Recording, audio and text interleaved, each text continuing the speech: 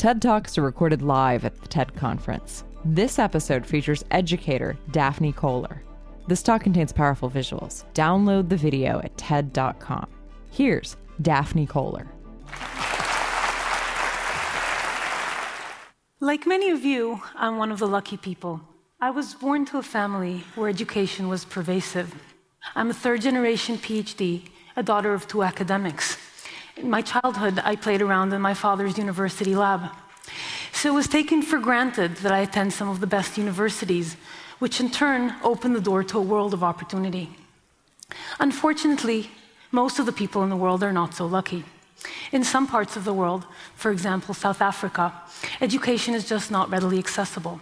In South Africa, the educational system was constructed in the days of apartheid for the white minority. And as a consequence, today there's just not enough spots for the many more people who want and deserve a high-quality education. That scarcity led to a crisis in January of this year at the University of Johannesburg. There were a handful of positions left open from the standard admissions process, and the night before they were supposed to open that for registration, thousands of people lined up outside the gate, in a line a mile long, hoping to be first in line to get one of those positions. When the gates opened, there was a stampede, and 20 people were injured, and one woman died. She was a mother who gave her life trying to get her son a chance at a better life. But even in parts of the world, like the United States, where education is available, it might not be within reach. There's been much discussed in the last few years about the rising costs of healthcare. What might not be quite as obvious to people is that during that same period, the costs of higher education tuition have been increasing at almost twice the rate, for a total of 559% since 1985. This makes education unaffordable for many people. Finally, even for those who do manage to get a higher education, the doors of opportunity might not open. Only a little over half of recent college graduates in the United States who get a higher education actually are working in jobs that require that education. This, of course, is not true for the students who graduate from the top institutions, but for many others, they do not get the value for their time and their effort. Tom Friedman, in his recent New York Times article, captured in a way that no one else could the spirit behind our effort. He said that big breakthroughs are what happens when what is suddenly possible meets what is desperately necessary. I've talked about what's desperately necessary. Let's talk about what's suddenly possible. What's suddenly possible was demonstrated by 3 big Stanford classes, each of which had an enrollment of 100,000 people or more. So to understand this, let's look at one of those classes, the machine learning class offered by my colleague and co-founder Andrew Ng. Andrew teaches one of the bigger Stanford classes. It's a machine learning class, and it has 400 people enrolled every time it's offered. When Andrew taught the machine learning class to the general public, it had 100,000 people registered. So to put that number in perspective, for Andrew to reach that same size audience by teaching a Stanford class, he would have to do that for 250 years. Of course, he'd get really bored. So, having seen the impact of this, Andrew and I decided that we needed to really try and scale this up to bring the best quality education to as many people as we could. So we formed Coursera, whose goal is to take the best courses from the best instructors at the best universities and provide it to everyone around the world for free. We currently have 43 courses on the platform from 4 universities across a range of disciplines, and let me show you a little bit of an overview of what that looks like. Welcome to Calculus. 50 million people are uninsured. Models help us design more effective institutions and policies. We get unbelievable segregation. So Bush imagined that in the future, you'd wear a camera right in the center of your head. Mills wants the student of sociology to develop the quality of mind. Hanging cable takes on the form of a hyperbolic cosine. For each pixel in the image, set the red to 0. Vaccine allowed us to eliminate poliovirus. Does Lufthansa serve breakfast in San Jose? Well, that sounds funny. So this is which coin you pick, and this is the 2 tosses. So in large-scale machine learning, we'd like to come up with computational...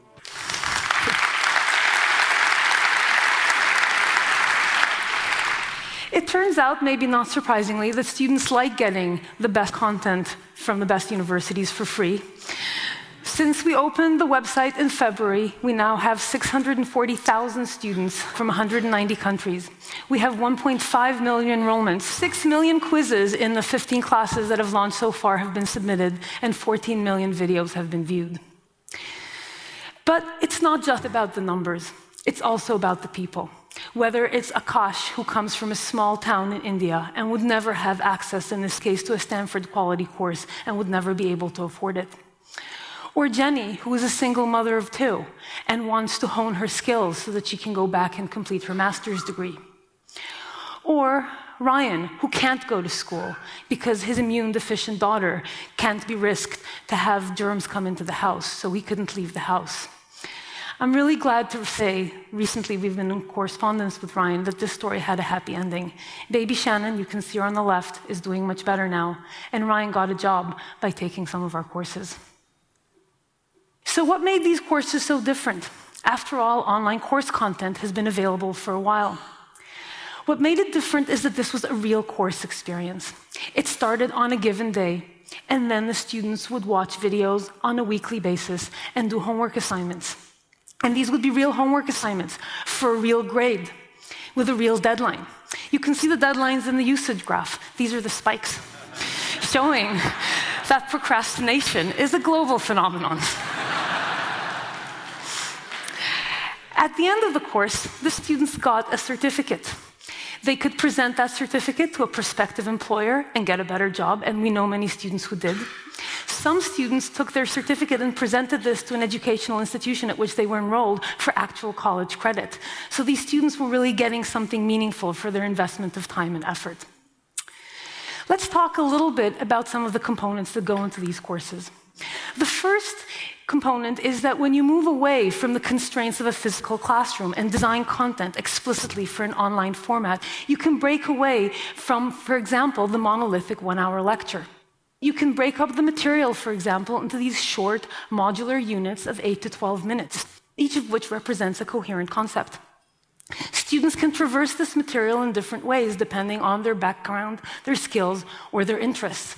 So, for example, some students might benefit from a little bit of preparatory material that other students might already have. Other students might be interested in a particular enrichment topic that they want to pursue individually. So this format allows us to break away from the one-size-fits-all model of education and allow students to follow a much more personalized curriculum. Of course, we all know as educators that students don't learn by sitting and passively watching videos. Perhaps one of the biggest components of this effort is that we need to have students practice with the material and really in order to really understand it. There's been a range of studies that demonstrate the importance of this. This one that appeared in Science last year, for example, demonstrates that even simple retrieval practice, where students are just supposed to repeat what they already learned, gives considerably improved results on various achievement tests down the line than many other educational interventions. We've tried to build in retrieval practice into the platform as well as other forms of practice in many ways. For example, even our videos are not just videos. Every few minutes, the video pauses and the students get asked a question. Prospect theory, hyperbolic discounting, status quo bias, base rate bias, they're all well documented. So they're all well documented deviations from rational behavior. So here the video pauses and the student types in the answer into the box and submits. Obviously, they weren't paying attention. So they get to try again. And this time they got it right. There's an optional explanation if they want, and now the video moves on to the next part of the lecture. This is a kind of simple question that I, as an instructor, might ask in class. But when I ask that kind of a question in class, 80% of the students are still scribbling the last thing I said. 15% are zoned out on Facebook. And then there's a smarty pants in the front row who blurts out the answer before anyone else has had a chance to think about it. And I, as the instructor, am terribly gratified that somebody actually knew the answer. And so the lecture moves on before really most of the students have even noticed that a question had been asked. Here, every single student has to engage with the material. Now, of course, these simple retrieval questions are not the end of the story. One needs to build in much more meaningful practice questions. And one also needs to provide the students with feedback on those questions. Now, how do you grade the work of 100,000 students if you do not have 10,000 TAs? The answer is you need to use technology to do it for you. Now, fortunately, technology has come a long way, and we can now grade a range of interesting types of homework. In addition to multiple choice and the kinds of short answer questions that you saw in the video, we can also grade mathematical expressions, as well as mathematical derivations. We can grade models, whether it's financial models in a business class or physical models in a science or engineering class. And we can grade some pretty sophisticated programming assignments. So let me show you one that's actually pretty simple, but fairly visual. This is from Stanford's Computer Science 101 class, and the student is supposed to color correct that blurry red image. They're typing their program into the browser, and you can see they didn't get it quite right. Lady Liberty is still seasick. And so the student tries again, and now they got it right, and they're told that, and they can move on to the next assignment. This ability to interact actively with the material and be told when you're right or wrong is really essential to student learning. Now, of course, we cannot yet grade the range of work that one needs for all courses. Specifically, what's lacking is the kind of critical thinking work that is so essential in such disciplines as the humanities, the social sciences, business, and others. So we tried to convince, for example, some of our humanities faculty that multiple choice was not such a bad strategy. That didn't go over really well. So we had to come up with a different solution. And the solution we ended up using is peer grading.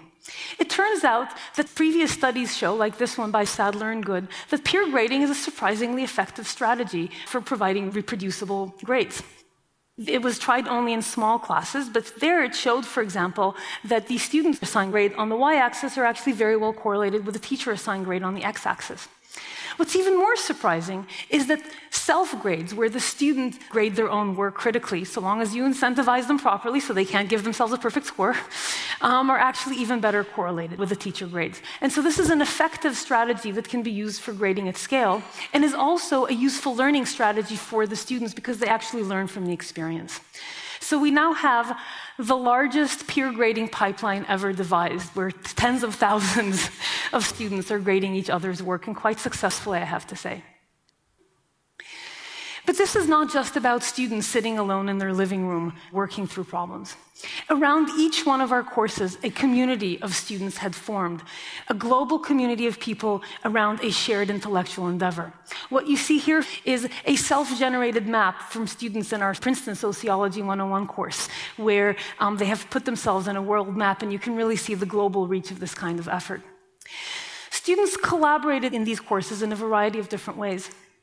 First of all, there was a question and answer form, where students would pose questions and other students would answer those questions. And the really amazing thing is, because there were so many students, it means that even if a student posed the question at 3 o'clock in the morning, somewhere around the world, there would be somebody who was awake and working on the same problem. And so in many of our courses, the median response time for a question on the question and answer form was 22 minutes, which is not a level of service that I have ever offered to my Stanford students. And you can see from the student testimonials that students actually find that because of this large online community, they got to interact with each other in many ways that were deeper than they did in the context of a physical classroom. Students also self-assembled, without any kind of intervention from us, into small study groups. Some of these were physical study groups along geographical constraints and met on a weekly basis to work through problem sets. This is the San Francisco study group, but there were ones all over the world. Others were virtual study groups, sometimes along language lines or along cultural lines. And at the bottom left there, you see our multicultural universal study group, where people explicitly wanted to connect with people from other cultures. There's some tremendous opportunities to be had from this kind of framework. The first is that it has the potential of giving us a completely unprecedented look into understanding human learning, because the data that we can collect here is unique. You can collect every click, every homework submission, every forum post from tens of thousands of students. So you can turn the study of human learning from the hypothesis-driven mode to the data-driven mode, a transformation that, for example, has revolutionized biology. You can use these data to understand fundamental questions, like what are good learning strategies that are effective versus ones that are not? And in the context of particular courses, you can ask questions like, what are some of the misconceptions that are more common, and how do we help students fix them? So here's an example of that, also from Andrew's machine learning class. This is a distribution of wrong answers to one of Andrew's assignments. The answers happen to be pairs of numbers, so you can draw them on this two-dimensional plot. Each of the little crosses that you see is a different wrong answer. The big cross at the top left is where 2,000 students gave the exact same wrong answer. Now, if 2 students in a class of 100 give the same wrong answer, you would never notice. But when 2,000 students give the same wrong answer, it's kind of hard to miss. So Andrew and his students went in, looked at some of those assignments, understood the root cause of the misconception, and then they produced a targeted error message that would be provided to every student whose answer fell into that bucket, which means that students who made that same mistake would now get personalized feedback telling them how to fix their misconception much more effectively. So this personalization is something that one can then build by having the virtue of large numbers. Personalization is perhaps one of the biggest opportunities here as well, because it provides us with the potential of solving a 30-year-old problem. Educational researcher Benjamin Bloom in 1984 posed what's called the 2 sigma problem, which he observed by studying 3 populations. The first is the population that's studied in a lecture-based classroom. The second is a population of students that studied using a standard lecture-based classroom, but with a mastery-based approach, so that students couldn't move on to the next topic before demonstrating mastery of the previous one. And finally, there was a population of students that were taught in a one-on-one instruction using a tutor. The mastery-based population is a full standard deviation, or sigma, in achievement scores better than the standard lecture-based class. And the individual tutoring gives you 2 sigma improvement in performance. To understand what that means, let's look at the lecture-based classroom. Let's pick the median performance as a threshold. So in the lecture-based class, half the students are above that level and half are below. In the individual tutoring instruction, 98% of the students are going to be above that threshold. Imagine if we could teach so that 98% of our students would be above average. Hence, the 2 sigma problem. Because we cannot afford, as a society, to provide every student with an individual human tutor. But maybe we can afford to provide each student with a computer or a smartphone. So the question is, how can we use technology to push from the left side of the graph, from the blue curve, to the right side with the green curve? Mastery is easy to achieve using a computer, because a computer doesn't get tired of showing you the same video 5 times. And it doesn't even get tired of grading the same work multiple times. We've seen that in many of the examples that I've shown you. And even personalization is something that we're starting to see the beginnings of, whether it's via the personalized trajectory through the curriculum or some of the personalized feedback that we've shown you. So the goal here is to try and push and see how far we can get towards the green curve. So if this is so great, are universities now obsolete? Well, Mark Twain certainly thought so. He said that college is a place where a professor's lecture notes go straight to a student's lecture notes without passing through the brains of either. I beg to differ with Mark Twain, though. I think what he was complaining about is not universities, but rather the lecture-based format that so many universities spend so much time on. So let's go back even further to Plutarch, who said that the mind is not a vessel that needs filling, but wood that needs igniting. And maybe we should spend less time at universities filling our students' minds with content by lecturing at them, and more time igniting their creativity, their imagination, and their problem-solving skills by actually talking with them. So how do we do that? We do that by doing active learning in the classroom. So there's been many studies, including this one, that show that if you use active learning, interacting with your students in the classroom, performance improves on every single metric, on attendance, on engagement, and on learning as measured by a standardized test. You can see, for example, that the achievement score almost doubles in this particular experiment. So maybe this is how we should spend our time at universities. So to summarize, if we could offer a top-quality education to everyone around the world for free, what would that do? 3 things.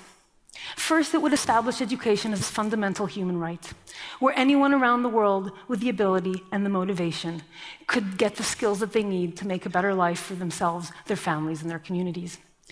Second, it would enable lifelong learning. It's a shame that for so many people, learning stops when we finish high school or when we finish college. By having this amazing content be available, we would be able to learn something new every time we wanted, whether it's just to expand our minds or to change our lives. And finally, this would enable a wave of innovation, because amazing talent can be found anywhere. Maybe the next Albert Einstein or the next Steve Jobs is living somewhere in a remote village in Africa. And if we could offer that person an education, they would be able to come up with the next big idea and make the world a better place for all of us. Thank you very much.